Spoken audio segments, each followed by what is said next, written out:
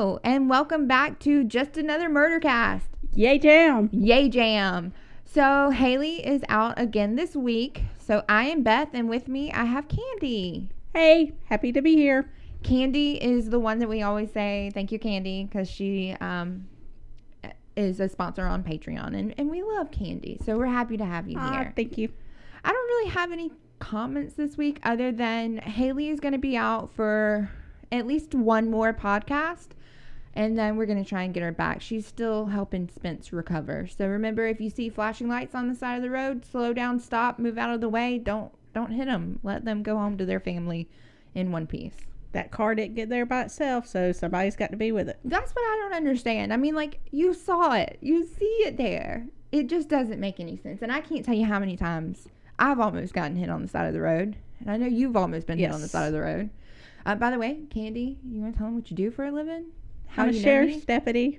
Yeah, you are. So Candy used to work with me at the sheriff's office before I left and decided to be all paramedical. All right. Well, guys, this is your warning. This is a murder podcast. We talk about murder.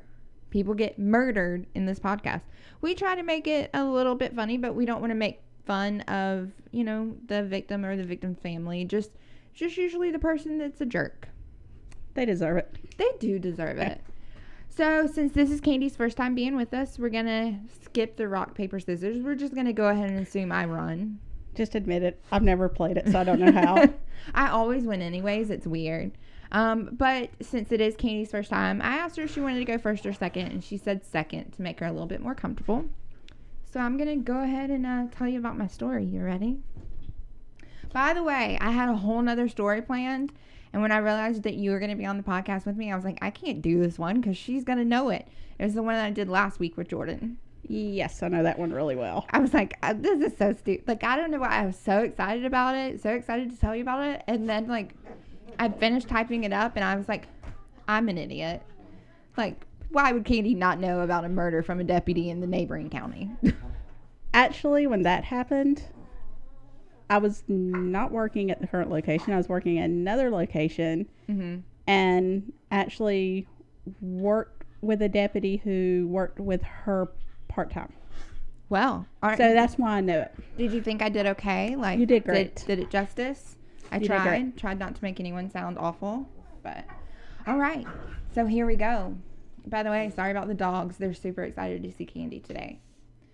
We're going to talk about Teresa Mankamp. I don't know her last name. We're going to talk about Teresa, okay? I'm not even going to try and butcher it. She was born in 1962 in Pike County, Georgia, and she came from a well-known family. Her father was the chairman of the county commissioners for a long time, which, my mother was a county commissioner. She was not a chairman, but so she was well-known in the community. She was really close to her father, whose name was Doug. She led a very sheltered life.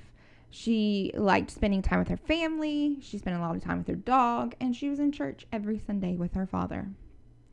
She graduated from high school in 1980, and after that she went to Gordon State College. It was local, close to home, so she was able to stay with her family.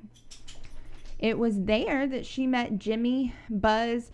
I also don't know how to say his last name, so we're not going to do that one either, but his name is Buzz. We're going to call him Buzz. Buzz was born October 14th of 1948, and he is 14 years older than Teresa. He is the son of a retired judge, and he seemed to kind of want to be a longtime student. By the way, when I was looking this up, I found his dad's obituary. His dad was in the military. He was kind of good looking. But his son was going to be a lifetime student. His son was going to be a lifetime student. Didn't really want to work. We just want to go to school for all the years. Considering that he's 14 years older than Teresa when she goes to college at a normal time. So, like, what, she'd be 18? And he'd be 32? Is that right? Yes. 32. So, younger than me, still in college. Which, don't get me wrong, you can go to college whenever you want to. You can be 80 and go back to college. But, like, staying in college? I was about to say, had he been in college since he was 18? I'm pretty sure. And it was not like a university. We're not, like, getting super degrees here.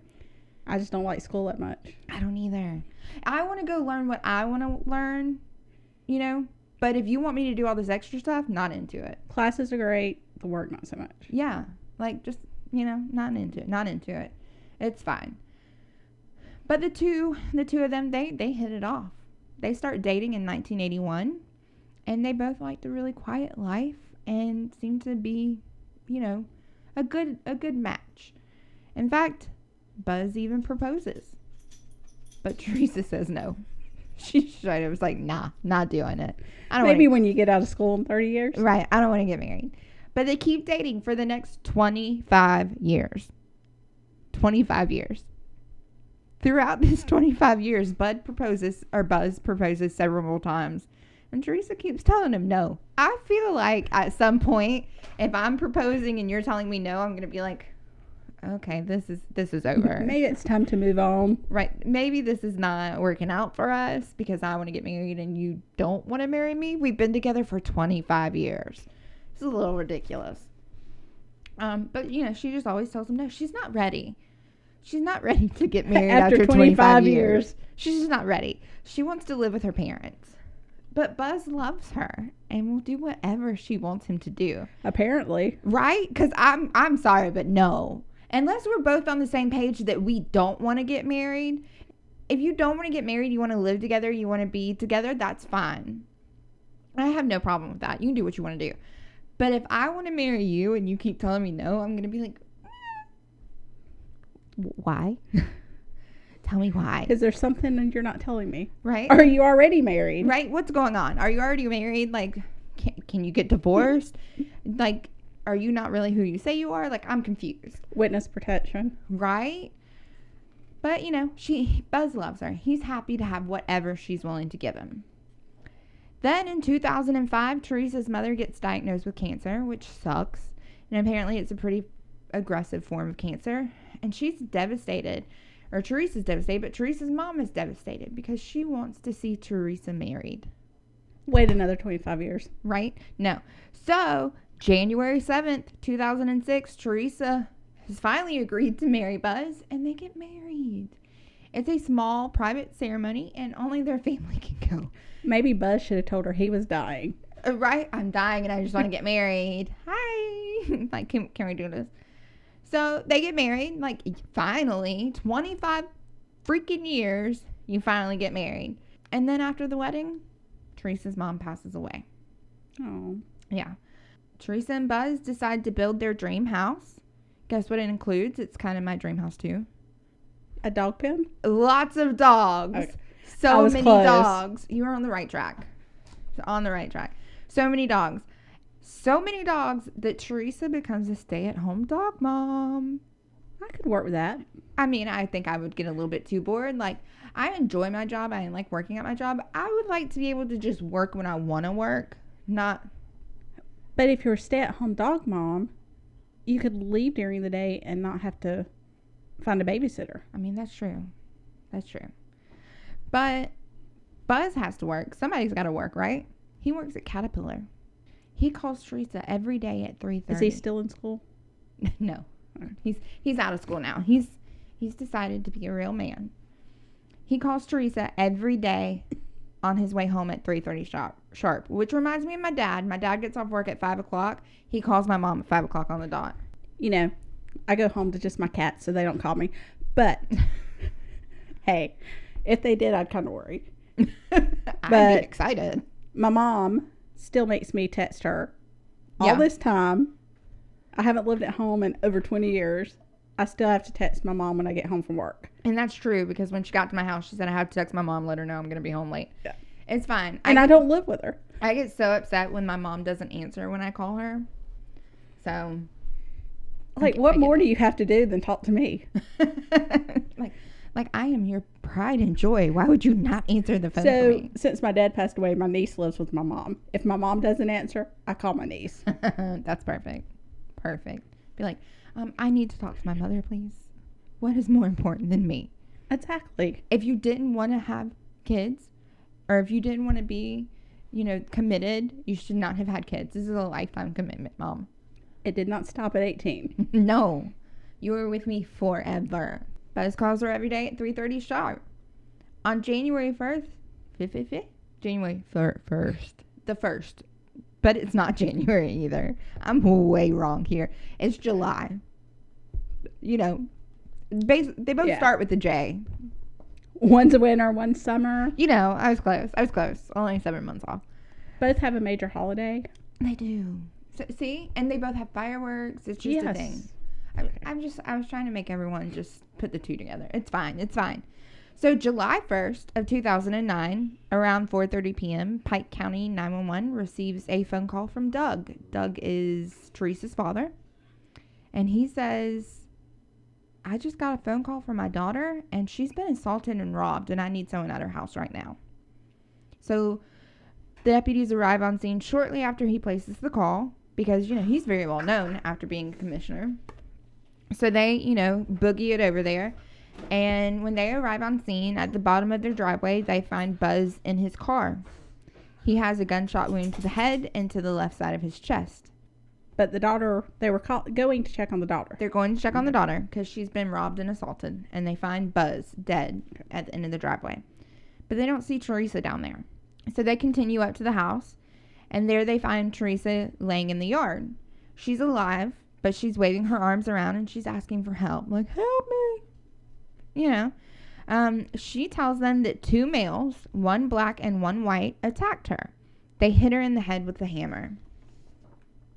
So they call EMS, which I'm sure EMS was called when they said that she was attacked. But, they have to stage because we're second responders. Sorry. But they make the decision to fly her from the scene. So there's no trauma center near them, which is something that I would do for like a kid or something. Yeah. Like Morgan County would do it depending on how bad the trauma is.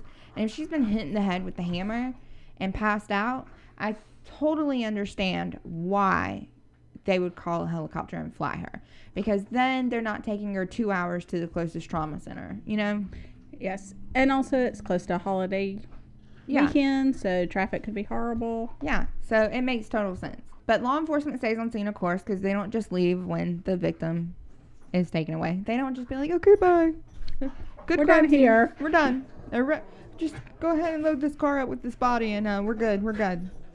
So they search the scene, and they find a rope and a hammer nearby. But they don't find a gun. They don't find any guns. They don't find the gun, and they don't find any shell casings. So they start to think that Buzz was killed with a revolver. Now, normally, because I'm not a law enforcement, I'd be like, oh, so they picked their shell casings up? But apparently, these ones are super smart, and they're like, it was a revolver. Yeah, because, revolvers keep the casing. Yeah, which, it makes sense. They search the house. They don't find anyone inside, but they do find what looks like a hoarder house. So, there are boxes everywhere that aren't open. I can't say that they were Amazon because I don't know that they were Amazon, but it's like she went shopping and had stuff in boxes that she just never opened. And then there are newspapers everywhere, but no, nothing weird. There's nobody in the house. Yeah, you hear my dogs. There's no one in the house. So they're not worried about, the people that attacked them still being there. They question their neighbors. Their neighbors say, you know what? We saw a white and a black male leaving the area in a white Trans Am. They were seen at the same time that the murder and the attack happened. And they were leaving in a high rate of speed. So it seems like, that would be a clue. Yeah, that's a clue. So now we're on the look for a white Trans Am. Roadblocks are immediately set up all over the place. And it's gotten out to the community that this is what we're looking for. The community is all looking for this white Trans Am with a black male and a white male in it, right? That night, Teresa is released from the hospital, which is strange, right? She got life flighted after being hit in the head with a hammer. So we would think she has some serious injuries, right? See ya. Right? No, she has superficial injuries, and she leaves with a Band-Aid and some over-the-counter pain meds. Here's a little Band-Aid for your scratch on your head. Here's some Tylenol. Feel better soon. I wrote surprising, right, for someone that was hit in the head with a hammer. I'm thinking if you get hit in the head with a hammer, that's some damage. You're going to spend some time there, not be released the same night. It's 4:30 when you get attacked. You get life flighted. So we're thinking 5:30 maybe that you get there. Tests and everything are going to take longer. then a little bit later that night. Stay for at least observation for a concussion or something. You would think so. I mean, anything. But nope, she gets released with the Band-Aid and some Tylenol. Law enforcement decide to ask Teresa to come in for an interview. Maybe she told them no, too. She had a habit of telling everyone no when they asked her things. So. Right? No, I don't want to get married. And they're like, okay. No, I don't want to stay at the hospital. I don't want to stay at the hospital, no. That sounds like my mom. My mom, like, bargains with them to get out of the hospital. I'm like, just stay. Just stay in the hospital. If that's where you need to be. They don't want to keep you there just to hang out with you. Come on. But so they asked for Teresa to come in for an interview because, you know, that's normal. Instead of bringing a lawyer, I'm not saying that she had to bring a lawyer, but she brings her daddy. Which I kind of get. I have a feeling that I would bring my parents at least with me for, like, emotional support because my husband's been murdered and now I have to go in and have this interview. I get that. Plus, the parents are well known. Right. But since it's not a lawyer, they don't let their dad or her dad in the interview with her. But I can't, like, say anything bad about that because I'm pretty sure I would take somebody with me. I'm not going to be getting a lawyer because I haven't done anything to need a lawyer. Teresa starts telling him about the day. She says it's a normal day. She ran some errands during the day, and when she returned home, one of her dogs seemed to be acting a little bit strange. The dog seemed to think that something was wrong, and even after she put him in his cage, he continued growling and being very strange. Buzz called at 3:30 like he always did and said, you know, get ready, baby. We're going to go out for dinner. So Teresa gets dressed up and heads outside to wait for him. Around 4:30, or a little bit before 4:30, she hears 3 gunshots, but she doesn't think anything of it because it's the country. I mean, like at my parents' house, I wouldn't care how many gunshots I heard. I'd be like, cool. Yeah, I hear them all the time at my house, too. Target practice. No big deal. So I can't say anything about that. Now, when I lived on the east side of Athens, if I heard gunshots... That's a little bit different. Yeah. But where I live now... Yeah, not a big deal. Yeah. In Farmington, not a big deal. Gunshots, cool. Tannerite, cool. Like, it is what it is. But she goes outside to wait for him. She hears 3 gunshots. She doesn't think anything of it. But then someone puts something around her neck and is strangling her. She sees 2 males wearing ski masks, and they demand money from her. She said that one hits her in the head with the hammer and demands money again. And she tells them she doesn't know what money they want. She doesn't know what they're talking about. And they hit her several more times with the hammer and then tell her that they've already killed Buzz. But only hard enough to cause a Band-Aid wound. Yeah, only enough to cause a scratch. There's no... But I'm thinking, like, if I'm going to hit you with a hammer, I'm going to put a little bit of force into it. Like, it's going to hurt. Especially if I'm going to hit you several times. Yeah, you get hit several times, so much to the point that you are laying on the ground asking for help. I feel like I'm going to have more than a little scratch on my head. But it is what it is. That's what she had. She says the black male calls her by her name. He knows who she is. He says that Buzz owes them money, that Buzz had wanted to help them with their meth lab, and that they needed the money that he owed to them. She passes out because she's been hit with a hammer so many times, and when she wakes up, they're gone. They just left her there. So she calls her dad to report it. We don't call 911. We call her dad. But both of us have worked 911. How often does that happen? So many times, and I don't get it. Or... there was a strange person in my neighborhood. How long ago? 5 hours ago. Right? Yesterday, someone was walking around my neighborhood. It was weird. I'm like, what do you want me to do about it now? I don't understand it. Call 911 when it happens, and call 911 instead of your mom, your dad, your brother, Yes. your aunt, your uncle. Just call 911 because I don't want to get the information. I don't work for 911 anymore. But they want to get the information from you. First-hand knowledge what happened. Or at least you want people en route to you. Right? So, Like... you know the little in case of emergency contact and then you put your mom's name? yes. And then there's the joke like in case of emergency contact 911. What's my mom going to do? Like that's Yes. so true. In case of emergency. And you would think it's just kids that do it. No. But it's not. No. You know, as a paramedic, I cannot tell you how many times I have had a grown man or a grown woman say, oh, I have to ask my wife. I have to ask my husband if I need to go to the hospital. No.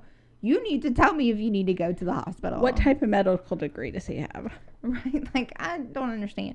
And the people that don't know what is wrong with them, they're like, what kind of medical problems do you have? Oh, I don't know. We'll have to ask my wife. What do you mean? I'm not asking for your wife's medical history. I would like yours, please. What do you take medications for? I don't know. Whatever my wife gives me. What is wrong with that? Like, you should know what you're putting in your body, sir. But okay. I regress. It's fine. She called her dad. Her dad calls 911. And investigators ask her, Teresa, how did Buzz get involved with these drug dealers? And she's like, I have no idea. I don't know why he would be involved with drug dealers. And investigators say, well, why would they kill Buzz but leave you alive? Like, why did they kill Buzz, come up and ask you for money, but they didn't kill you too? They didn't go through the house. They didn't do anything. They just asked you for money. So she says, I was hit in the head with a hammer several times. I had blood running down my face from my scratch. See this Band-Aid? Right? Do you see my Band-Aid? It's a very traumatic injury. And they point out that her injuries don't really match up with her story. If you got hit in the head with the hammer, how come you only have a little scratch? So they just And why not multiple scratches? Right? Just one little scratch. Something's not adding up here. You got hit with a hammer multiple times. You should be hurting. You should at least 2 Band-Aids. Right? Come on. So when they say that, they tell her that the injuries don't match her story, she shuts down and decides not to answer any more questions. She's done here. But, which is probably the smart move. Right. You probably should have done that from the beginning. But she does decide to walk them through the attack. They videotape her walking through her yard, telling them everything that happened with the attack. Like, there's actual videotape. You could watch it. They notice she has no emotion through the entire thing. She doesn't seem scared. She doesn't seem upset. She's nothing. Just straight face, like, this is what happened. And then he put the rope around my neck here. And then they hit me with the hammer here. And she even tells investigators while she's on videotape that she asked her attackers to shoot her in the face and not the abdomen so that it would kill her right away with no emotion. I'm not scared. I just don't even know how to respond to that one. I'm not terrified for my life that these men knew me by name, know where I live, have killed my husband, hit me in the head with a hammer. I'm not scared. I'll walk you through the whole thing. So investigators don't believe that Buzz had any involvement with drugs. They think that that's a strange story. His phone was rarely used. In fact, it pretty much was only used to call Teresa on his way home from work. There are no unknown numbers to lead them to anyone involved with drugs. There are no unknown numbers to anyone for them to look up. And they don't have much to go on, so they focus on looking for the Trans Am. Because neighbors did see the Trans Am leaving the area. It's not like, that matches up with her story. But eventually, not much to go on, but eventually they receive a call from Doug, Teresa's father. He asks them to come back to Teresa's house, and when they get there, he walks out with a .38 caliber revolver and hands it over to him. He says that this is Teresa's gun. I gave it to him, and he willingly gives them the gun to be tested because this was her father. Yeah, her dad. He's thinking, I found the gun. I don't want y'all to think it's my daughter. Here's the gun. Test it. Because my sweet baby would never do anything like that. She would never. She would just never. When Buzz and Teresa's friends are interviewed, because, we're going to talk to everybody. We're going to figure out what happened. They find out that they didn't have such a happy marriage. That Teresa never wanted to get married, which we kind of figured out. I found that shocking. Years. I mean, it only took 25 years. Only 25 years for her to say yes. And then just yes. Because the mom asked. Right? So she never wants to get married. She wants to stay at home with her daddy forever. And she only got married to make her mother happy, which we all knew. If it takes you 25 years to get married and you only do it because your mom has cancer, shame on you. Here's your son. Right? So the marriage hasn't been going well. The two sleep in separate rooms.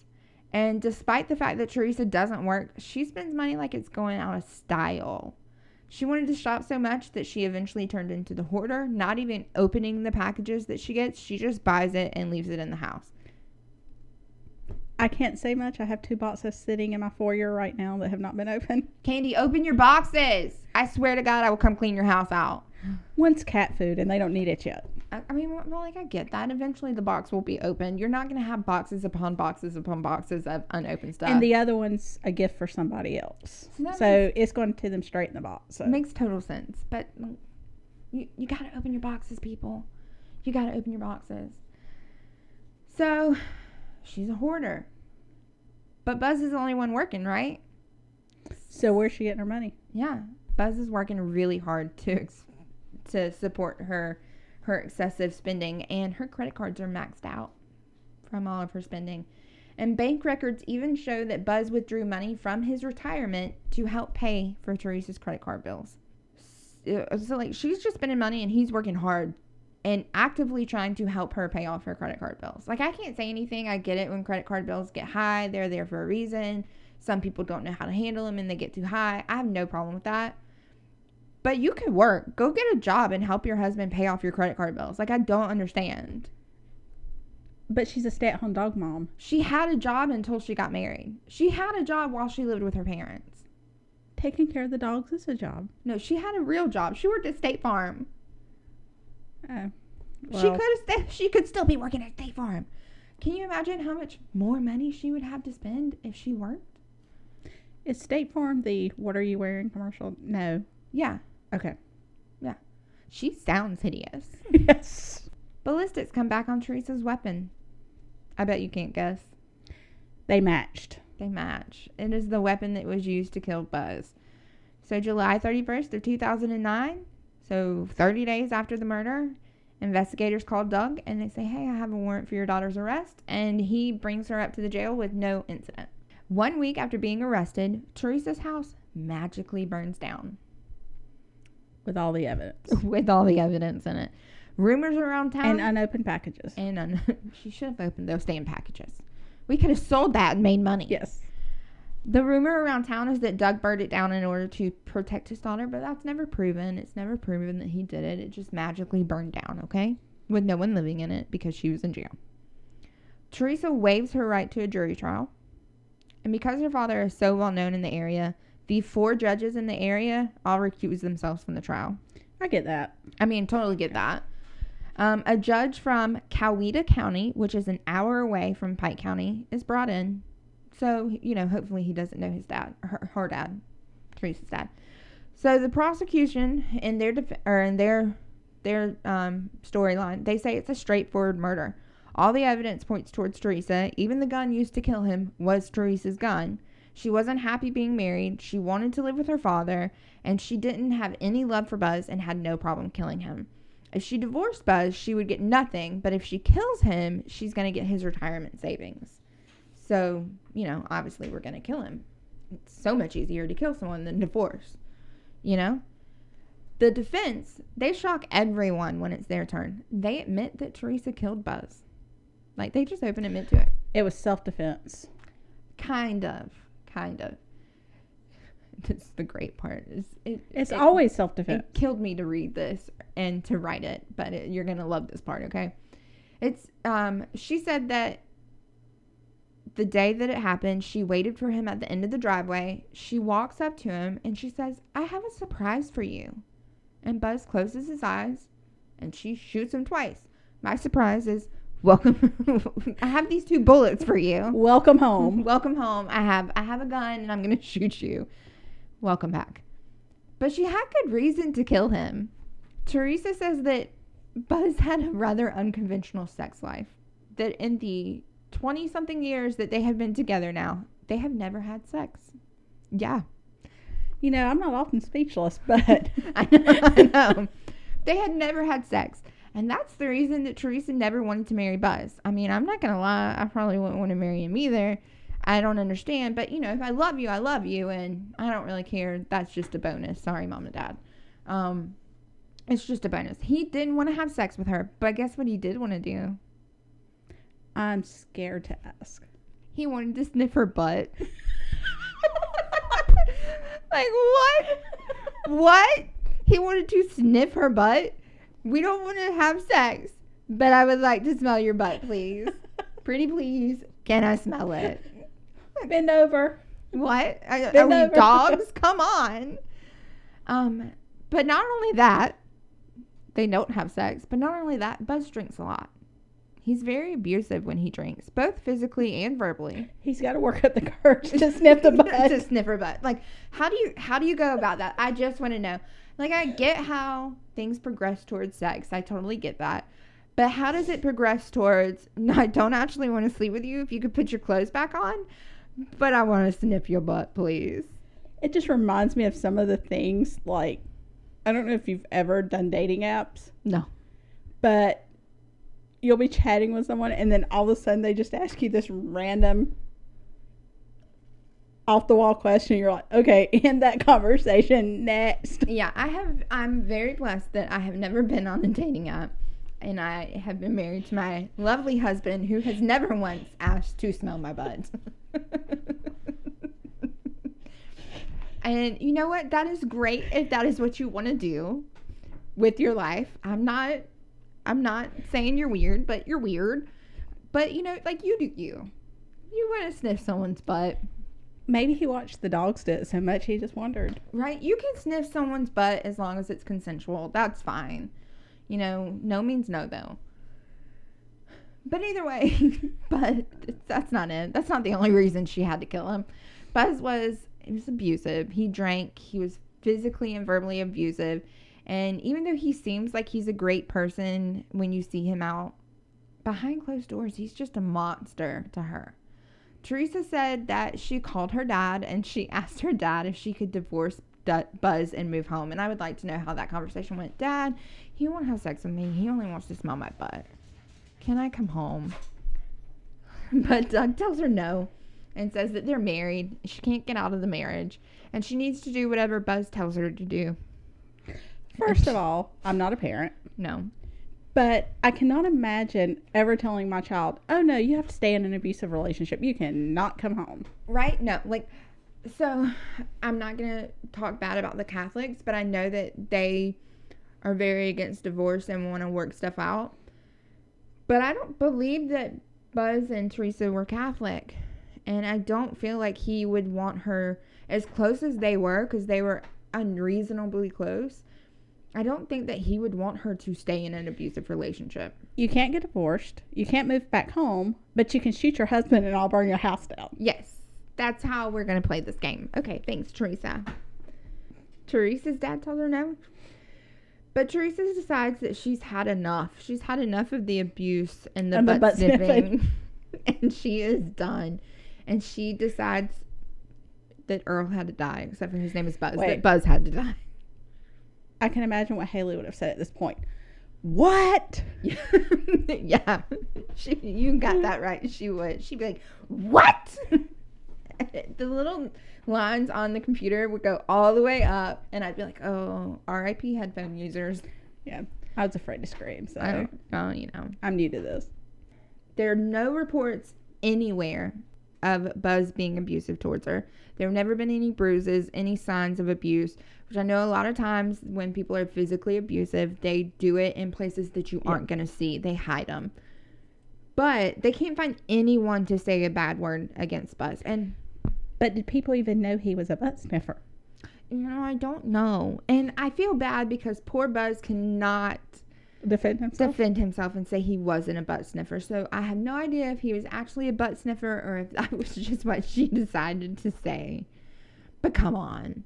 Like, what's weird? Either way, people loved him. Nobody would say anything bad about him. You know, normally, I feel like Jordan and I have a super good relationship, but people have seen us get in arguments. Yes. So I feel like at some point, if one of us were to get murdered, they'd be like, well, if it was Jordan, they'd be like, well, Beth did it. And if it was me, they'd be like, well, Beth attacked him and he had to defend himself, because everybody knows that I'm mean. Because there's usually someone that someone has confided in. Yes. There would be someone somewhere that would have heard of the physical, emotional abuse somewhere. But they can't find anyone. And Teresa can't tell anyone, like, can't bring anyone forward. So, nobody will say anything, except for they do get a psychiatrist that comes forward and says that Teresa suffers from battered spouse syndrome. And that is why she killed him. Which battered spouse syndrome is a real thing. It's a form of PTSD. And usually it's where the woman fears for her life, fears for her friends, her family, her loved ones, and thinks that all the violence is their fault. Like, he beats me, but it's my fault. So did it start, supposedly, during the 25 years that they were dating and she was just saying no? It makes no sense to me. Because at that point, They were not married. You're not married. You can leave him. Your parents aren't forcing you to get married. Or did it all of a sudden start beating you as soon as you got married? Because I feel like he was playing the long game if he was holding out that long. Which, I've known people who once they got married, they did totally change. Yeah, but 25 years. You would think his true self would have come out at some point. Right? 25 years I acted like Prince Charming just so that I could beat you as soon as we get married. And sniff your butt. And sniff your butt. Yes. I mean, I totally get that people do change, but I feel like 25 years, that's a long time. Teresa is eventually found guilty, but she's found guilty of voluntary manslaughter, and she's only sentenced to 10 years in prison and 10 years probation, and she's given credit for her time served, which is 2 years. So she gets 8 more years in jail. I found a rumor. So when I was researching this, Pike County is such a small little community that it's all like gossip boards. And you can't get real, like, newspaper articles. And there's, like, a Pike County Inquisitor or something. You have to pay for it. And I was not fixing to pay for it for this one story. But there are all these, like, little message boards. And they were like, Teresa forged Bud's signature on a $30,000 check the day she killed him and cleaned out his bank account. And I'm like, well, it was their bank account. Because but, okay, cool. And then there was also saying that the judge was paid off by her father and gave her such a light sentence because he was paid off. Someone else said that it was a plea deal from Buzz's family because they just wanted to get this all over with. And I'm like, so was he paid off for the light sentence or was it a plea deal? And don't plea deals normally go faster than what the trial did? But it's fine. It's fine. So I was about to say, didn't she go to trial? Yeah. But it wasn't a jury trial. It was a trial by judge. Okay. But still. And plea deals do happen sometimes in the middle of a trial. Yeah, but the middle, not at the very end. Like, I mean, I guess that can happen at the very end, but it just seemed weird. So, a little bit more gossip, because we like the gossip on this show. In 2011, Teresa's cellmate claims that they had an intimate relationship while they were in prison. Family. Hello, everybody has an intimate relationship in prison. It's prison. But yeah, so finally she got laid. Finally, she got some. It was her first time. She got deflowered, but it was fine. And I thought it was hilarious. Also, this was also on the Inquisitor thing, and they were like, "This was my episode, or I was submitting this to Hustler. What's wrong with you? How dare you take the money from my pocket?" And they were like, "Is there nothing else to report on in this town except for this?" And I was like, "Oh my gosh, this reminds me of like just some small town stuff." Yes. So Doug, Teresa's dad, he ends up passing away in 2013. And on November 13th of 2018, Teresa is released from Pulaski State Prison. And she moves to Douglasville, Georgia to live. So she's already out. Wonder if her cellmate moved with her. I should have asked. Buzz is buried in the Greenwood Cemetery in Barnesville, Georgia. And that is my story. She kills her husband, gets 10 years, and she is already out living her life. You know, if I was going to kill someone, I think I would come up with I'm not going to kill anyone. But if I was, I think I'd come up with a better story. I would think I would come up with a better story. But not only that, the whole, like, I killed him because he beat me thing. That has no merit anymore because you could have came out and said that to begin with. And I would have felt sympathy for you. But the fact that you came up with a story that one white man and one black man, see, I'm not racist, there was one of each, put a rope around my neck and strangled me and beat me in the head with the hammer, but I can't commit to it enough to actually get hit in the head with the hammer, so I'm just going to scratch my forehead a little bit and make myself bleed. So what I'm wondering is, did she hit herself in the hammer? Did she hit herself in the head with a hammer? Or were there really two other people there, since they were seen by neighbors? You know what? And they helped her. But okay, you know what my theory is? That when she went down and killed her husband, I have a theory that she saw the white Trans Am with the black and the white guy in it, shot her husband, and they heard the gunshots, and that's why they were driving away. That makes sense. I'm not saying that they saw her murder him, but I have a feeling they may have heard it and then kept going. And then obviously we're not going to say anything because the entire county is looking for us, so we're going to get out of Dodge. But she should have hit herself harder. She may have gotten away with it if she had hit herself harder. I feel like if hammer. she had committed to it and actually hit herself with the hammer, she could have gotten away with it. And you don't have to beat yourself in the head. Like, hit yourself some other places. Like, what's a broken bone?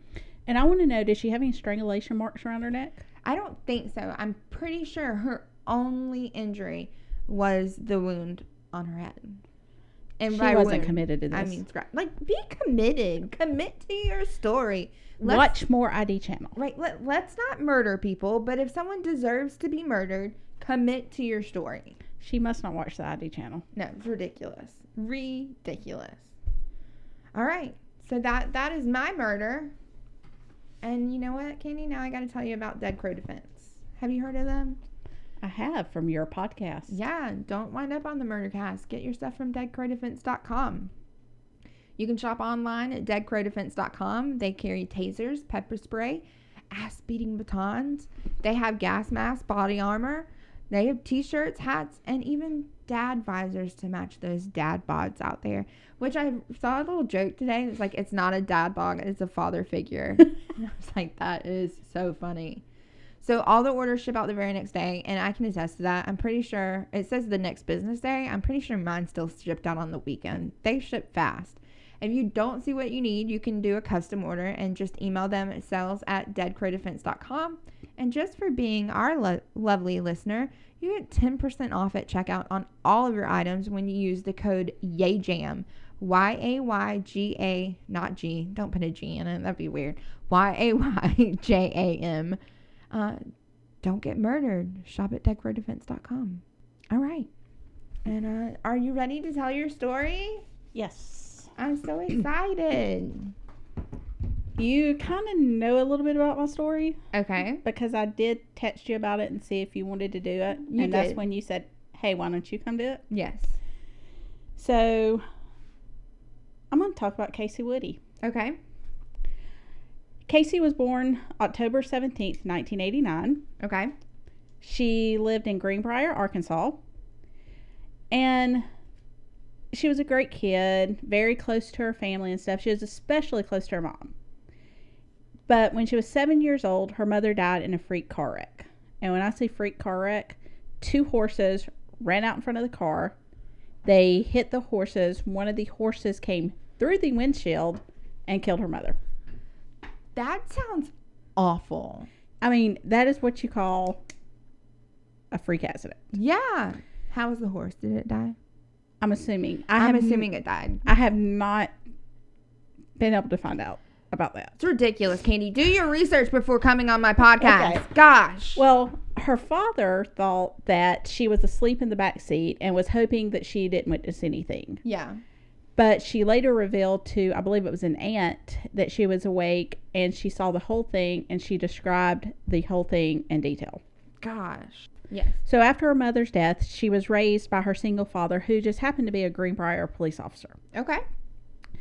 As Casey got older, she attended Greenbrier Middle School with her best friends. Her best friends were Jessica and Samantha, where she was well known, well liked. She was just an all-around great kid. She was that one who, if there was an underdog in the crowd, she always invited them to be her friend and that sort of thing. A good person. Yes. Greenbrier is a very small town where everyone knew everyone and everyone knew everyone's business. And it was even once voted the safest town in Arkansas. Wow. So it was not uncommon for people in the town to just leave their doors unlocked. Okay. I can remember the town I grew up in. It was the same way. As a teenager, I don't even remember us having locks on our doors. I stayed at home when my parents would go out of town by myself and the doors were unlocked. Yeah. And it's never a big deal. It was never a big deal, you know. So Casey lived out in the country. She lived out in the country with her dad and her older brother. And she didn't have any friends that lived close by. Yeah. She was about 12 miles from Greenbrier School. And where she lived in the country, it was actually long distance for her friends to call her on the phone. Or for her to call her friends on the phone. That's awful. And that was back before the time, you know, free long distance and all that kind of stuff. It was back before, if you had a cell phone, you usually paid by the minute instead of unlimited. And text messages were so expensive. You know, and this is in 2002 now. So I don't even know, did we text in 2002? I don't remember texting in 2002. I feel like that was right around the time that it came out, but it was like... But it was like 25 cents a text. Yes. Okay. Her dad didn't allow her to call her friends. But I can't blame him. They did have internet service. It was dial-up. Because at this time... Everything was. Yes. At this time, Wi-Fi, it existed from what my research showed, but it was not very popular. Yeah. You know, only the rich folks had it. She would get online and she would chat online with her friends. Yeah. And when she first started chatting online with her friends, it was just the people she knew and that sort of thing. And Casey's dad worked at night. Her brother was taking college classes and was often at the library and stuff. So she was by herself all the time. Yeah. Until her brother got home from school. So she getting online, talking to her friends, chatting. That was her social life. Yeah, gave her human contact. Exactly. Because she lived out in the middle of nowhere. Yeah. I used to get kind of like you used to. I used to get so mad because nobody's parents ever wanted to bring their kids to my house. So, like, if someone was going to spend the night with us, my parents would have to go get them. Well, even your driveway's out in the middle of nowhere. Yeah, our driveway is so long. Well, not now. My parents' driveway is so long. I used to have to walk up that. I'd get so mad. All these other kids don't have to walk up a mile. But it's fine. So she would get online. She would chat with people and meet different people.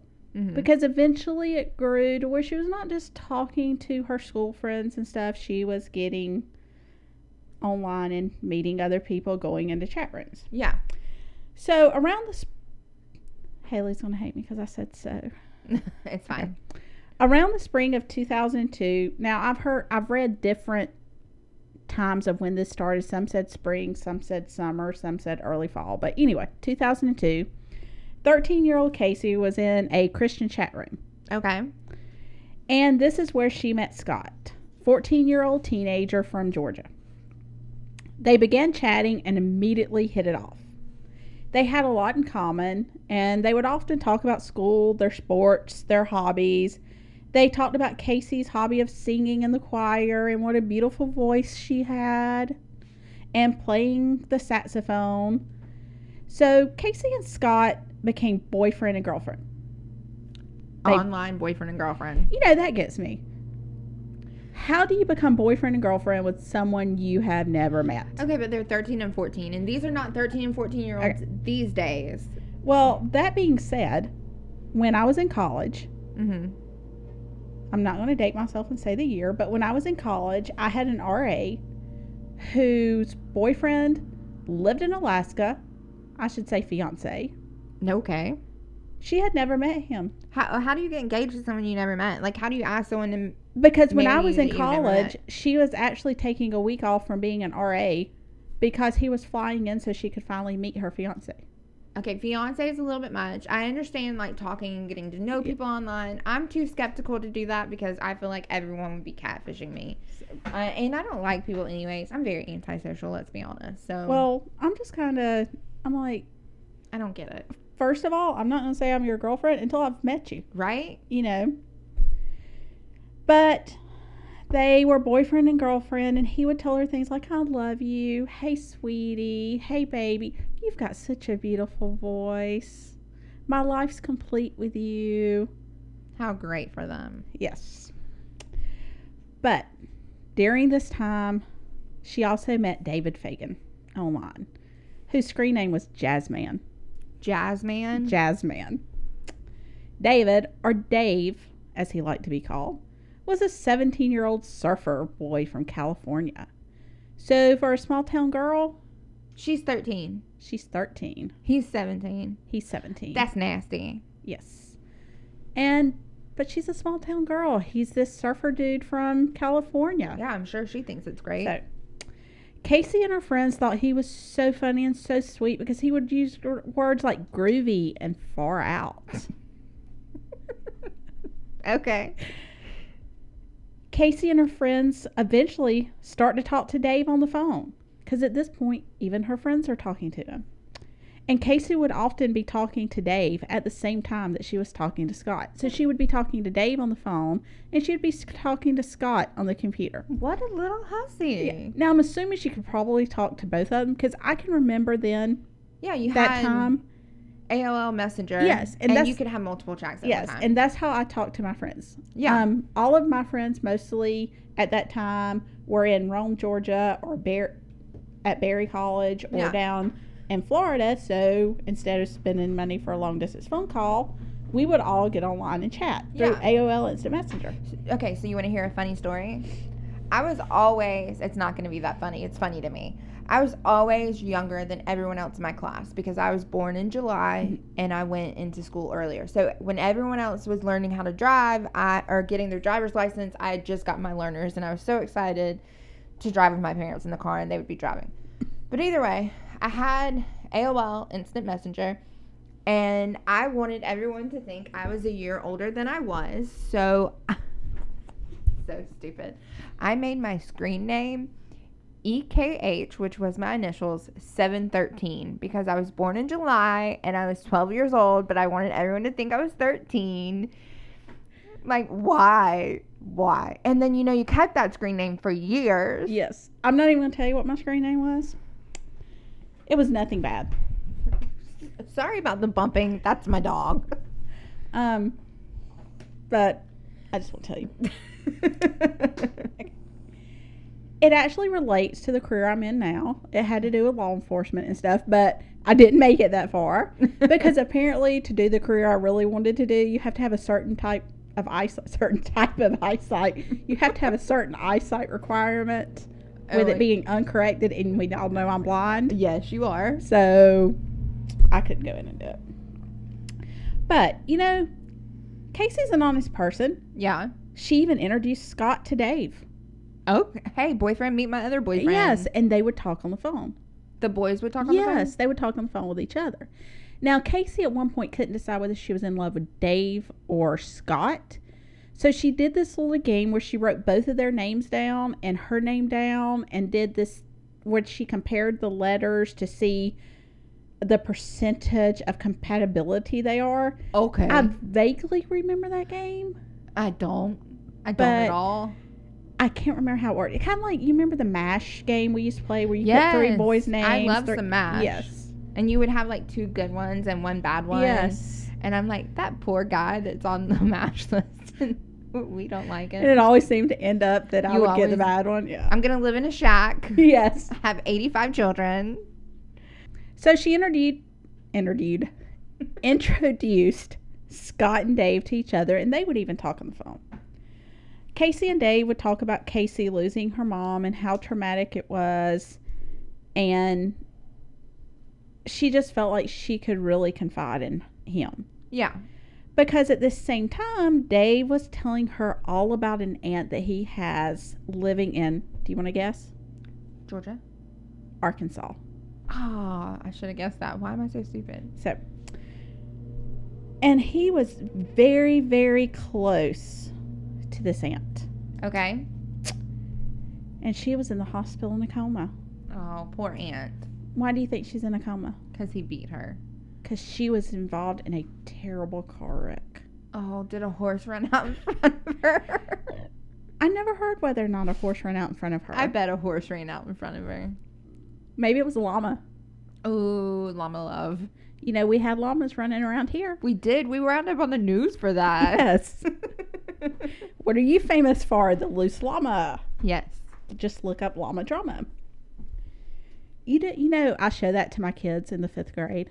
I did the chants from when I talk about how quickly things on the internet can go viral. Yes. I say, look up Oconee County llama. Yeah. And it is all over the news. All over it. So they find it really cool.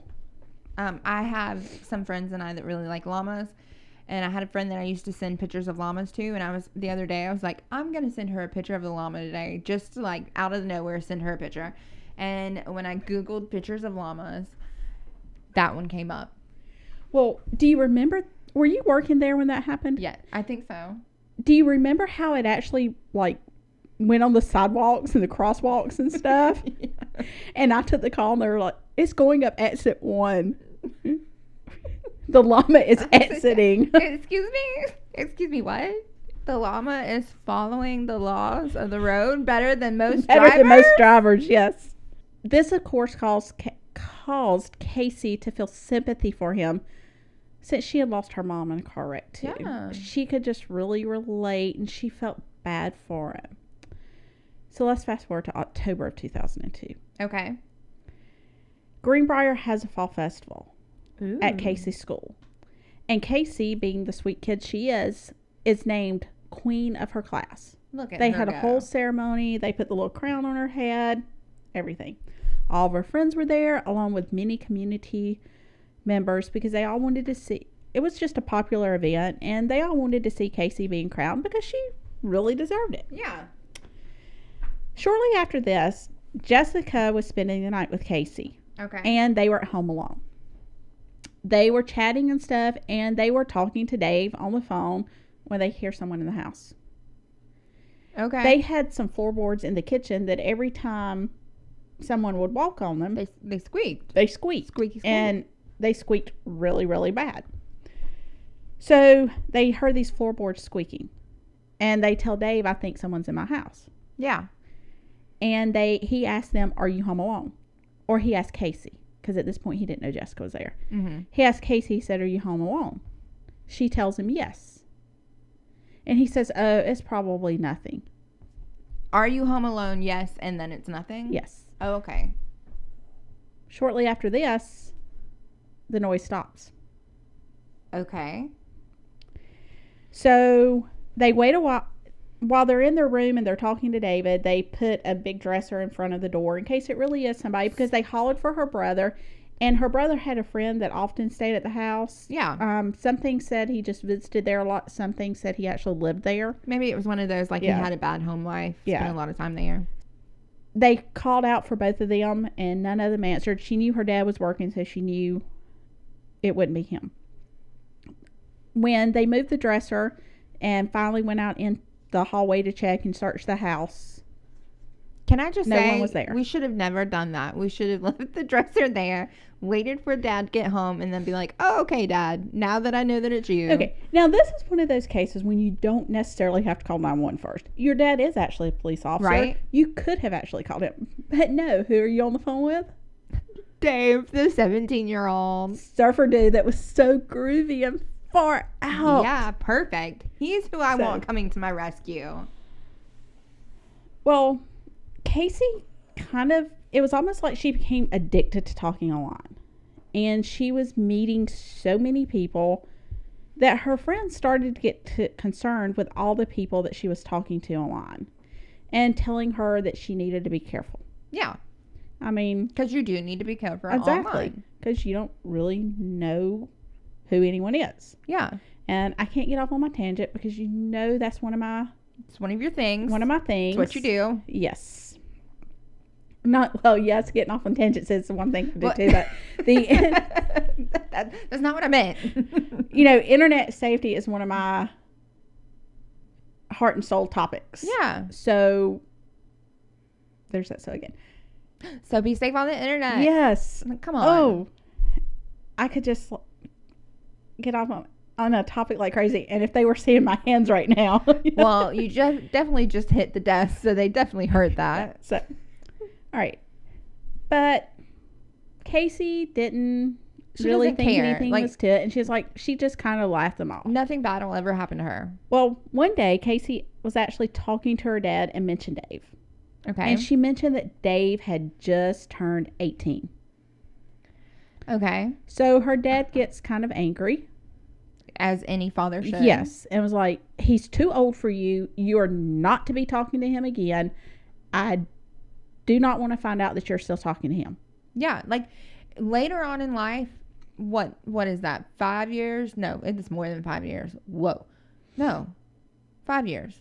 5 years is not No. a huge. It's not. If she was huge, 18 and he was 23 or whatever, but 18 and 13 or 18 and 14, that's a huge difference where you are in life. I think back to when I was 18 and to 13-year-olds. What do you have in common with them? What would you talk about? Exactly. Like, why would you even want to talk to You them? know, and my brother closest to my age is 4 years older than me. And he used to get so mad because I would try to follow him and his friends around. Yeah. And he didn't want us around because hello, you're my annoying little sister. Get right? away. Like, we're not going to do the same things. Yes. We don't want to talk about the same things. Like, go away. But what do you think she told her dad when her dad said you can't talk to him anymore? You're so mean to me. Okay, Dad. I understand. But then she kept talking to him. You guessed it. But she continued to talking to him in secret. And most of these conversations were over the phone. So now she's not just talking to these people online. She's actually giving them her home phone number. Yeah. Because remember, cell phones, every 13-year-old in that day did not have a cell phone. I did not have a cell phone when I was 13. I didn't have it. I got my first cell phone at 18. I got mine when I was 15 only because they got my brother one when he turned 16. I got one at 18 when I was getting ready to go off to college and I was going to be driving. Mm-hmm. But it had 25 minutes on it. Yeah, mine had the minutes. Like you had to use your minutes sparingly, and my mom was not buying me another card with minutes. And then do you remember when we finally got free nights and weekends? Oh yeah, I'll call you back after 8 or 9. It was 9 o'clock. Yeah, I'll call you back after 9 o'clock. Or hey, let me call you back Saturday. Because it was free. We're old. We are old. It's fine. It's fine. Okay. So, as I said, many of these conversations were over the internet. And once he even mentioned he was on his way to Arkansas because his aunt had suddenly taken a turn for the worse. Oh, man. And he needed to come see her. His aunt. He needs to go see his aunt. Yeah. Because she's in a coma and this is what he said. She's about to join your mama in heaven as an angel. What? Yes. By the way, if you hear snoring, it's Brody. Well, I just try to knock the microphone over with my chin. So now we're going to fast forward to December 2nd. Okay. Casey and Samantha, one of the best friends, got into a fight at school. Because Casey showed Samantha a picture of Scott that Scott had mailed her. Okay. So at this point, what does that also mean? He's mailed her a picture, so... He has her address. Exactly. Well, when Casey showed this picture to Samantha was like, oh, he's hot. But Casey thought Samantha said he was fat. Okay. So they got into this huge fight. I feel like that could be easily cleared up for a normal human being. Well, you think he's fat? No, I think he's hot. Oh, me too. Well... On the stuff I've read and I've watched, it says they asked the other friend what Samantha said. And Samantha said, well, she said he was hot. Yeah. But apparently that wasn't enough. So. They were just looking for a reason to fight. Or exactly. Casey was just looking for a reason to fight. This caused an argument that continued into the next day. So sad. Once again, depending on which article you read. Yeah. Some say they became friends again that afternoon. Some say the next day. So the next morning was December 3rd, 2002. Yeah. Remember that date. Samantha was really concerned about this fight that she was having with Casey. Yeah. Because Casey was her best friend. They did everything together. Yeah. So she went to the school counselor so that they could help them out with this fight. The school counselor could talk to them, talk to Casey, talk to Samantha, and just help them work it out. Yeah. The counselor talked to the friends, and soon they were back best friends. It was like nothing had ever happened. But Samantha asked to speak to the counselor in private. Okay. And at this time, she confided into the counselor that Casey had been online. She's been talking to all these guys and all these strangers online. And she's concerned about her. She's being a good friend. She's talking to them on the phone. She is obviously giving them her address. Yeah. So they can find her. And she's starting to get suspicious of some of these guys. Okay. After all, who uses Far Out and Groovy? Oh, that's weird. Yes. Yeah, not 17-year-olds. Apparently, at one point, they questioned him about his language because he used all of the groovy, Far Out, radical, those kind of things. And he said it was surfer talk in California. Okay. Like in the 70s. Exactly. The counselor then calls Casey in and talks to her about what Samantha told her. Casey laughs it off and says, "Oh no, I'm not talking to people I don't know. I'm not giving out my info. I promise you I'm being safe. I promised my dad I would be safe. My dad knows what I'm doing." Counselor's like, "Okay, well, just remember this talk and be safe." That really upset me when I heard it. Because my first thought was, why didn't this counselor go and talk to a parent or talk to the other dad? friends? Talk to other people, figure out, Exactly. just not take the person's word for it. But then you've also got to remember it's 2002 when the internet thing was just first really starting. Yeah, but So I still feel like she should have at least talked to her dad and been like, "Hey, I had a talk Exactly. with Casey. This is what her friend said. Casey said no." And, especially considering the fact her dad's a police officer. yeah. He sees the evil out there in the world. Yeah. Well, except Greenbrier, because they were voted the safest. Yeah, they're safe. The safest Nothing town bad is in going to happen to Arkansas. them. The counselor warned her to stay safe online, and she left. Well, later that day, Casey starts talking to her friends about how she's just been feeling really weird and like maybe somebody's following her and that sort of thing. Okay, and we don't think it has anything to do with all the men that you're talking to online? Who knows? One story says that she actually said she was getting concerned about how weird Dave was acting. Yeah. But then other things say that she was just sensing that she didn't want to be alone that night. So she asked Samantha, because she spent the night. Samantha said no, it was a school night. Her mom wouldn't allow it. She asked Jessica, same thing. It's a school night. Back in the day, we could not have friends over on school nights. Yeah, no. And she asked a third friend. Third friend said the same thing. You can't come over. So she went home that night, and she was by herself. Her brother was at the library, and her dad was working night shift that night. Okay. While she was at home that night, she was on the phone with Dave, Of course. who was upset because his aunt really was in bad shape this time. And this is when she was going to go to heaven and meet Casey's mom and become best friends with Casey's mom. Yeah. And they were going to be angels together. How sweet. Could you not come up with a better story? Right? Like, be sympathetic towards me. Also, I had to put my horse down. Oh, another weird thing about that story. Yeah. Casey's mom was a big horse person and rode horses all the time and had horse figurines all over the house. So when she died, Casey no longer liked horses, and I completely understand. Yep. She still decorated her room, though, completely with all of her mom's horses. But she doesn't like horses. But she doesn't like horses. I mean, it's but still there's that sweet. It's your sentimental mom. issue of the horses. Yeah. She was talking to Dave, who was upset about his aunt because his aunt was going to go to heaven that night to be with Casey's mom. Now, it's one thing to say, hey, she's dying and stuff, but to say, hey, she's going to go be with your mom. Yeah. She has no other friends. She's going to go meet your mom. During this same time, she was also talking to Scott online, and she told Scott that she was on the phone with Dave and that she was trying to cheer him up and stuff, and she had Scott laughing and stuff. But she also told Scott about her visit to the counselor's office. Yeah. I'm going to read you a quote from their conversation. Okay. Casey: "So guess what I got? A lecture." Scott: "I'm sorry, baby."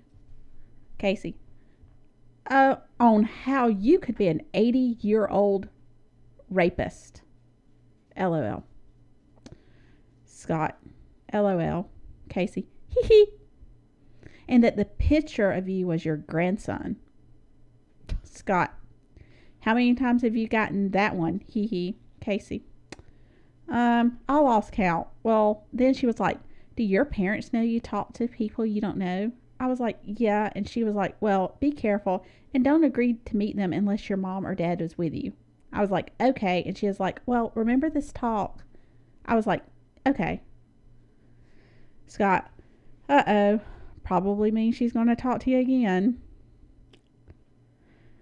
Casey: "I know. We went over a few safety rules with her, and then I left." Okay. She seems to really have taken it to heart. Yes. And she's joking about him possibly not being who he really is and that he's an 80-year-old rapist. This hurts my heart. Yes. It hurts so bad. Because kids just think, oh, nothing can ever happen to me. You know? I was the same way. But at the same time, I was the same way. Nothing bad is ever going to happen to me. But at the same time, like, I didn't want to talk to people. Like, I wanted to talk to people, but I didn't want to tell them where I was. I didn't want to tell them about myself. I just want to, like... Well, I can remember going into chat rooms about my favorite singers or my soap operas. But I didn't really chat about personal stuff. You know, the ASL, age, sex, location? Yes. I would be like, hey, I'm a female and I'm this old. And that would be it. Like, I wouldn't even tell you I lived in Georgia. I didn't even say that when I was going into these chat rooms. Yeah. I was mostly trying to figure out what was happening on my soap operas that I missed that day. Yeah. You know, like, I have other things to talk about. Because, I mean, I can remember these soap operas from when I was like 4 or 5 years old because I would sit with my grandmother and watch the same soap opera. Yeah. So, I didn't really tell them about my life and stuff, you know? Yeah. First of all, my life is boring. It's not relevant to this story, okay? I just need to know what happened on my soap operas. Yes. I don't need you to know anything about You don't me. need to know how old I am. Well, the conversation between Casey and Scott ended abruptly at 9:41. Okay. Casey just quit talking. Scott kept sending messages asking her if she was okay and all that kind of stuff, and Casey would not answer. He was asking her, "Are you mad at me, baby?" and that kind of thing. Oh my gosh. At 11:40, her brother Tim comes home and cannot find Casey. Okay. He calls his dad and tells him he needs to come home. Yeah. Tim sees the open chat room with Scott and begins talking to him, and Scott says Casey just suddenly stopped talking. Yeah. I don't know what's wrong. She just suddenly stopped talking. He also had her phone number, and he had apparently tried calling her also. Okay. She didn't answer. Apparently, she was just giving her number out to everybody. Yeah. When her dad gets home, he calls around to her friends who all say they have not seen her. They also notice that her jacket and shoes are still at the house, which is weird because it was very cold, very windy that night. Yeah, so she would take her jacket and her shoes with her. It was one of those nights that they were possibly expecting snow. Yeah. So you wouldn't go out barefooted. You wouldn't go out without your jacket. All that was missing was the pajamas she was wearing. Okay. Police are called and arrive around 3:40 a.m. One of the investigators noticed Casey's glasses are in the recliner, broken, and a bottle of chloroform is on the floor. Oh my God. I mean, I knew it was coming because this is a murder podcast, but it sucks. Yes. The next day, so that was December 3rd, this is December 4th, the police interview Samantha and Jessica, and they tell the police about her boyfriend Scott and how Casey has given her his address, given him her address. So they think, maybe we need to have a look into Scott. Yeah. Because he has her address, he has her phone number. That was the last person she was chatting with online. Yeah. So they look into Scott, and what do you think they find? That he's a 14-year-old boy. He is a 14-year-old boy. He does live in Georgia, and everything he's been telling her is true. So he's not a catfish. He's not a catfish, But no. guess who is?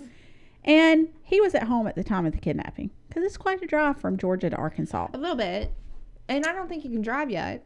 No, he's 14. So. They then tell the police about Dave. But they tell him they really don't suspect him because he's always seemed so nice when they talk to him on the phone. And they tell him Scott even talks to Dave. That's not suspicious. And Scott talks about what a great guy he is and how he's just going through a rough time because his aunt is dying. This is just ridiculous. That aunt again. They tell him that his name is David Fagan from California and that he is 18. And then they all talk about, once again, how they've all been talking to him and having a sick aunt. At this point, police begin to search the area hotels and motels, and they find a car with California tags at a local Motel 6 in Conway, Arkansas. That's not suspicious. No. But Motel 6 will keep the light on for you.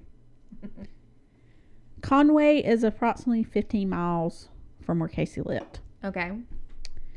The car belongs to a man registered under the name David Fuller.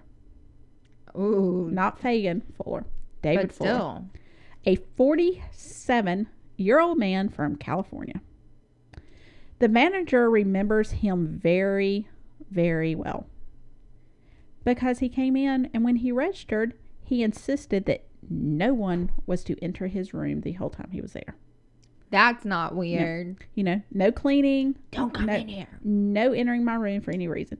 Now, I've been to hotels before, and I've said, hey, I don't want room service. Don't come into my room. But it's usually because maybe I have, like, my electronics or stuff there. Yeah. But I do let them come in if they knock on the door and say, hey, would you like me to come out and change towels? I'll let them come While in. you're I just there. don't want them there when I'm not there. Yeah. He also remembers him because he threw a big, big hissy fit. What do you think the hissy fit was over? Someone went in his room. No. Lack of internet service. You have no internet, so I can't talk to my 13-year-old. They had internet service. He just didn't think it was good enough. What? First of all, no dial-up service was What? ever good enough. No, it's not good enough. Come on. And this is the Motel 6 in 2002. Like, what are you expecting? What do you want from us, sir? We're a hotel. We're a motel. But they'll keep the light on for him. Well, that's sweet of them, but I need my internet. Gosh darn it. That is the right motel, right? Motel 6 will keep the light on for you. I have no idea. Okay. I want to say it was Motel 8, but is there a Motel 8? I don't know. 6, 8, same thing. Yeah. But he did have to register his phone number when he booked the room. Police look at the phone number, and it is the same phone number that has been calling Casey. I would have never guessed that. They searched the room. They entered the room without his permission. They search the room and they find a computer and personal items in the name of David Fuller. The computer showed a chat history with Casey. And police were then able to find out that a rental van had been delivered to the motel for David and that a credit card had been used to pay for the rental van. I'm getting palpitations. Like, I know what's coming. I knew it was coming at the beginning of the story. They look into this credit card to find the various charges, and they discover that a storage building had also been rented in David's name. And it had been being rented for a while. For a while? Yes. So, Buster! Police swarmed the storage building, and the doors unlocked on the storage building, or they whatever raised the you thing. lift it. And as they start to lift the door, they hear a gunshot. So they back away. Yeah. And they call in the SWAT team. Because we want to go home alive. Exactly. So they have the SWAT team arrive before they continue further entry. Upon entry, they find David sitting behind the van in one of the seats that he had removed from the van. So he removed the two back seats. He rented a van and then proceeded to remove the two back seats. He had the seat sitting facing the van. I guess kind of like he was sitting in the seat watching a movie or something. Yeah. And just watching the van. With a self-inflicted gunshot to the head. Well, he deserved it. He deserved worse. That's what I was going to say. You know, you kind of say, more. Well, you know, at least we don't have to deal with the trial. But at the same time, to me, it's the chicken's way out. It is. You know, face the consequences. Like, you did it. Exactly. You face your consequence. Face your consequences as I beat on the table. Gosh darn it. Inside the van, they find Casey with her hands and ankles tied to the van. She had also been shot and raped.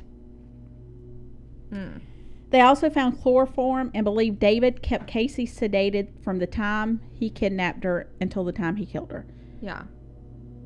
Why that's scary at the same time for the victim, I kind of feel like at least if she was sedated and unconscious, she didn't know what was happening to her. That's my hope. I mean, I feel bad for her. I feel terrible for her family. She brought it among herself. I hate to say that, but she did. She was warned. And But I get that she thinks that nothing can happen to her. Exactly. But I hope that she was not aware of what was happening. It's bad enough. Hopefully she wasn't traumatized the entire time. Right? I'm going to go with that thought process, that she was out the entire time.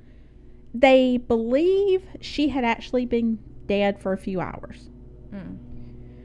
The van was found running when they entered the storage building. And first of all, that got me because I was thinking, why would you run a van in a closed storage building? Wouldn't that be like running a van in a garage? Yeah, was he trying to kill himself? And then Exactly. they came in and he was like, oh, well. Well, they think what he would do is he would start the van up, let it warm up because this is December. It's in Arkansas. They're calling for snow. So maybe he was just waiting for warming it up just enough, and then he would turn it off. But they think he heard the media forecast. The media news. That's not right either. I'm just letting you go with it. I'm like, the media forecast, the media news, the media weather, the report. Yes. That they were looking for him. Correct.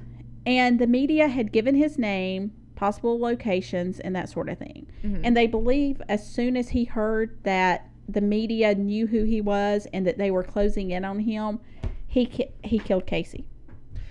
Which kind of, I want to go on a rampage about the media. Yeah.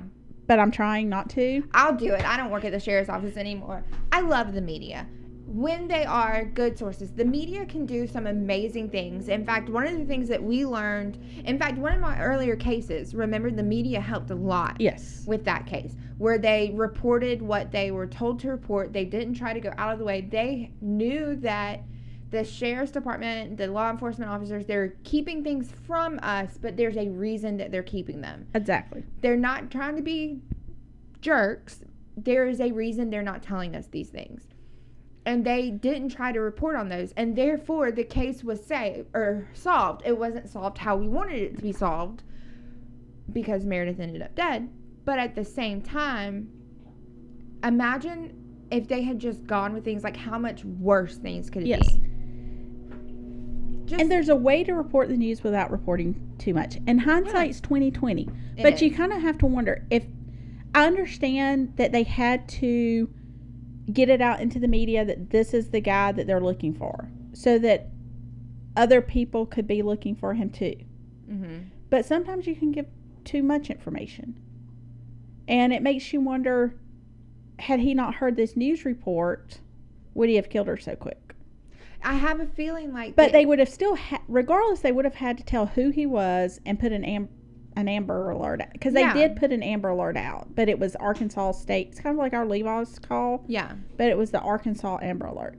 So I totally get that. Because thousands of people looking for someone is much better than 10 people looking for someone.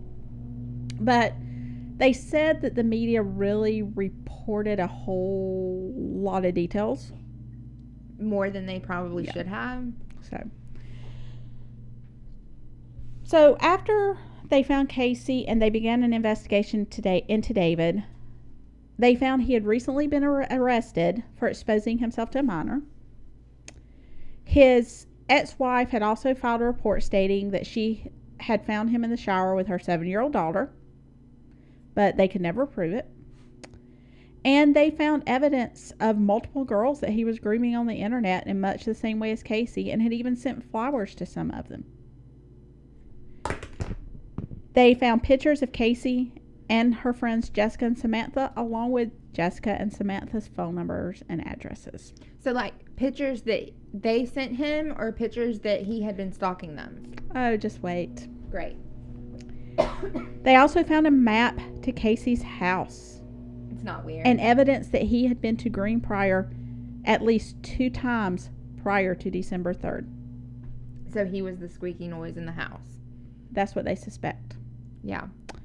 And he had been stalking Casey and her friends. One of those times was the night of the fall festival, when Casey was named queen.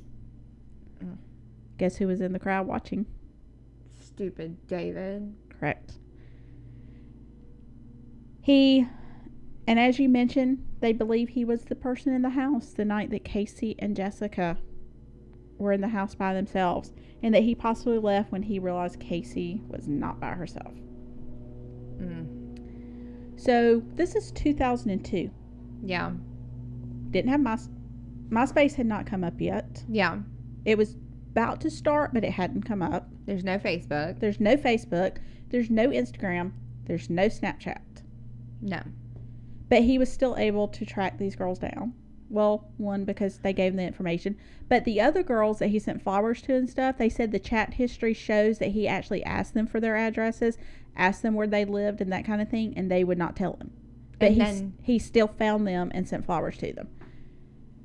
So, as hard as it was, or as easy as it was for him to find these kids then, yeah, and he drove from California to Arkansas at least 3 times, yeah, to stalk them.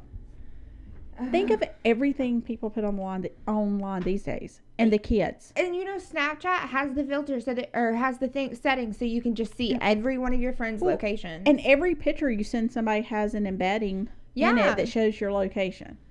And every time they post somewhere with their school and that kind of thing. Yeah. I actually had a kid tell me, "You mean I should tell my parents that I'm talking to a guy on Discord and that he told me not to tell my parents?" Yeah. And yeah, you should tell your parents. I looked at the teacher. The teacher was like, "I'm handling this." So, I mean, I get it. I totally was one of those kids that thought nothing bad could happen to me. And I feel so bad because I knew this was coming and I did not have a lot of sympathy for Casey. But I do. I really do. She was a kid. She was a kid. She thought nothing bad could happen to her. She was lonely at home. Yeah, and that's just terrible. And I remember, you know, you had the group chats and stuff, and then you would have the other, like, private messages, and I would talk to people I didn't know, but I was never trying to, like, get to know them. It was just like, hey, let's talk about this. And I'll never forget, I remember I had a grown man send me a picture of him. It was not a dirty picture, but it was like a picture of him, and I'm like, I don't want to talk to you. Like, no. And I can't, like, I am so skeptical about things anyways. You know I am. But I can't imagine just, like, anyone else talking to people and be like, hey, let's get to know, let's be friends. Like, I don't want to be your friend. Well, even these video games. Yeah. That is a predator's honeypot. Yeah, because we become friends on there. And they're my friend. They're my friend. You know, like, I know them. You don't know them. You know the person that they're trying to make you think they are. Exactly. And they know exactly how to get whatever information that they want. Yeah. Fortnite is one of the number one predator games for predators. I just don't. And I know so many kids who are playing that game. Yeah. I just can't. I can't.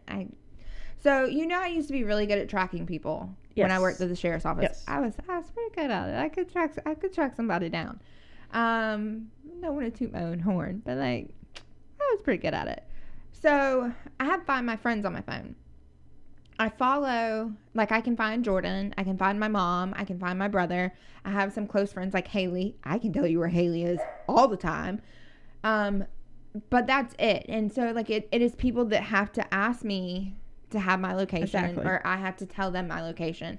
And it is people that I want them to know where I am. Exactly. If something bad happens to me, find me. But, like, other than that, I don't want people to know where I am. I can't tell you, I don't use Snapchat. I have Snapchat. Other people Snapchat me. I don't write them back. I don't Snapchat them back. But they have their location on, so you can see wherever they are. Do you know how many random people I get that add me on Snapchat? Oh yeah, and then go block. Yeah. I'm like, I don't want to be your friend. I got enough friends. That's not true. I want to be people's friends. I want to meet people, but I want it to be organically. Like, don't just come at me, bro. You know?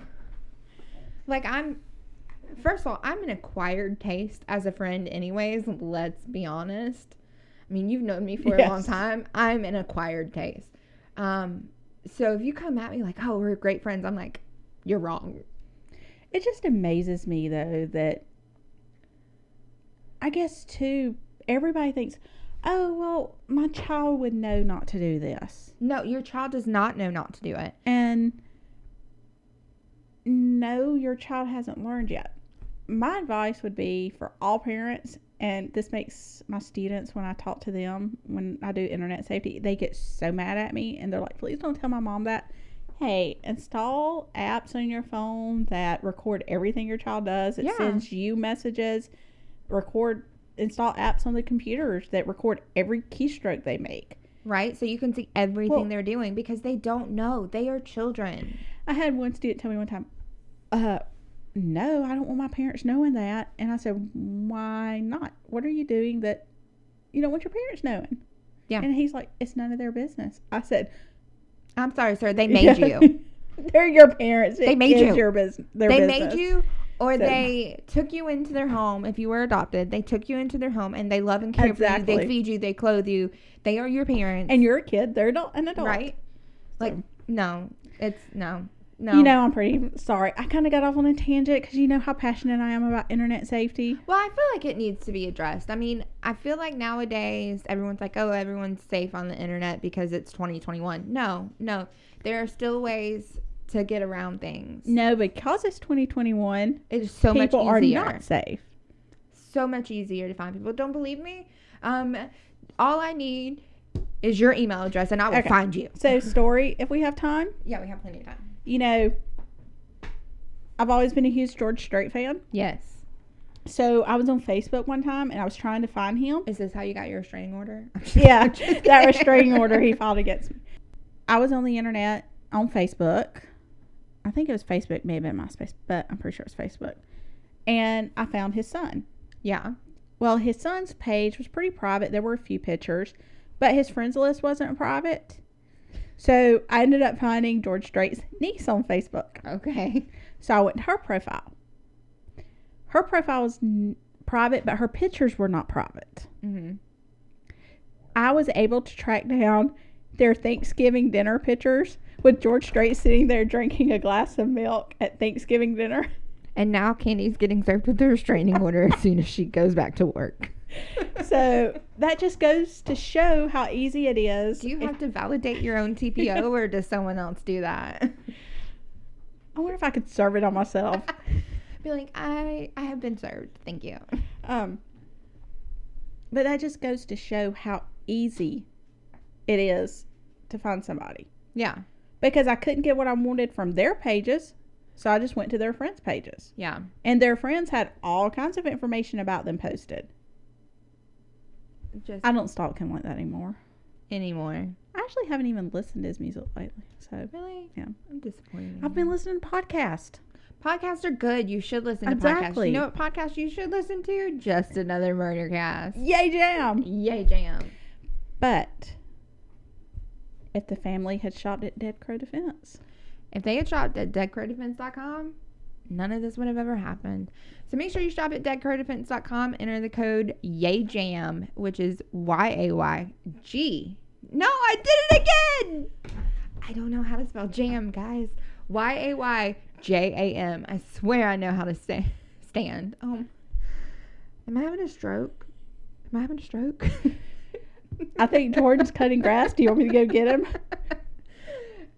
But yeah, so Yay Jam for 10% off. All orders are shipped out the next business day. And guys, if you don't see what you want, they'll do a custom order. They have ammo. They have everything.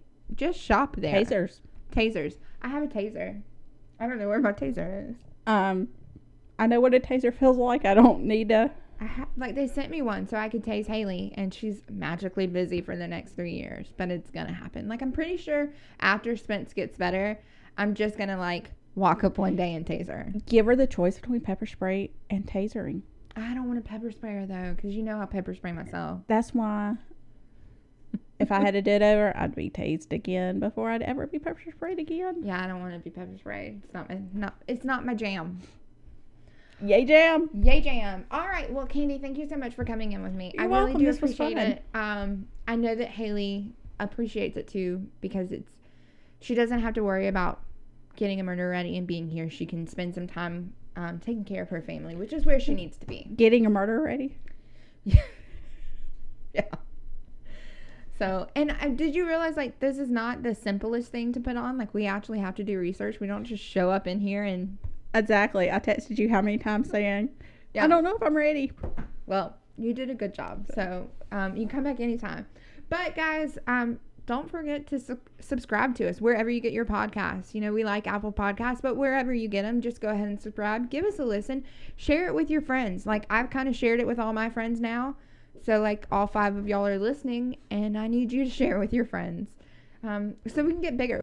So please share it with our friends, or share it with your friends. Leave us a review wherever you get your podcast. We want to hear from you. We want to know, like, do you like it? Do you not like it? Is there something we can do better? Because, you know, like, we just kind of are winging it. I tried to leave a review on Spotify, but I haven't figured out how to do a review on Spotify. I have no idea. So, I can tell you about Apple Podcast. I think I left one on Apple. I think you did. I think you were one of our podcasts. But also, you can like us on Facebook at Just Another MCast, because Facebook will not let you put the word murder in there. They won't let you put anything anymore. No. So, it is what it is. Also, we have a website, guys. I designed it, but really Jordan did most of the work. So, if you go to justanothermurdercast.com, you can see some pictures. There's some videos of Haley up there. There's some pictures of us. You can learn a little bit about us. And you can even go on there and submit a case to us if you think that you have something that you think we should do. And I mean, obviously, I do cases that people submit to me. I've done one from you, Candy, done one from Rory, one from Jackie. I actually do them when people send them to me, as long as I can get the information. Or you just tell me, come do it yourself. Yeah, come do it yourself. I'm not doing your stupid case. You come do it yourself. But yeah, share, and don't forget to like us, or go over to, you know, like, if you feel like you need to have a little bit more of us, you can go over to patreon.com/justanothermurdercast and get some extra stuff. I mean, you can get a sticker, you can get a t-shirt, a mug, a poster. I don't know who wants a poster, but I had to put another one on there, so you can get a poster. And you can get bonus episodes. We've only done the one whole bonus episode, but I have another one that's supposed to go up from Haley. And we're going to try to do more on there for you, Candy, considering that you're the only one that gets it. But, you know, if you want some extra stuff, just go on over to Patreon. They really should join, because it's a really great extra one. Well, it is. We work really hard. And so usually it's just one of us tell a story on there, but I think we're going to try and start doing more than just one extra one a month. But we're working things out. We got a lot of stuff coming up. You do actually work for a living, so. Yeah. They expect me to be there for 24 hours at a time. Those darn jobs that expect you to show up. Huh. All right. Well, thank you again for being here, Thank Candy. you. It was fun. And we'll talk to y'all next week. Bye. Bye.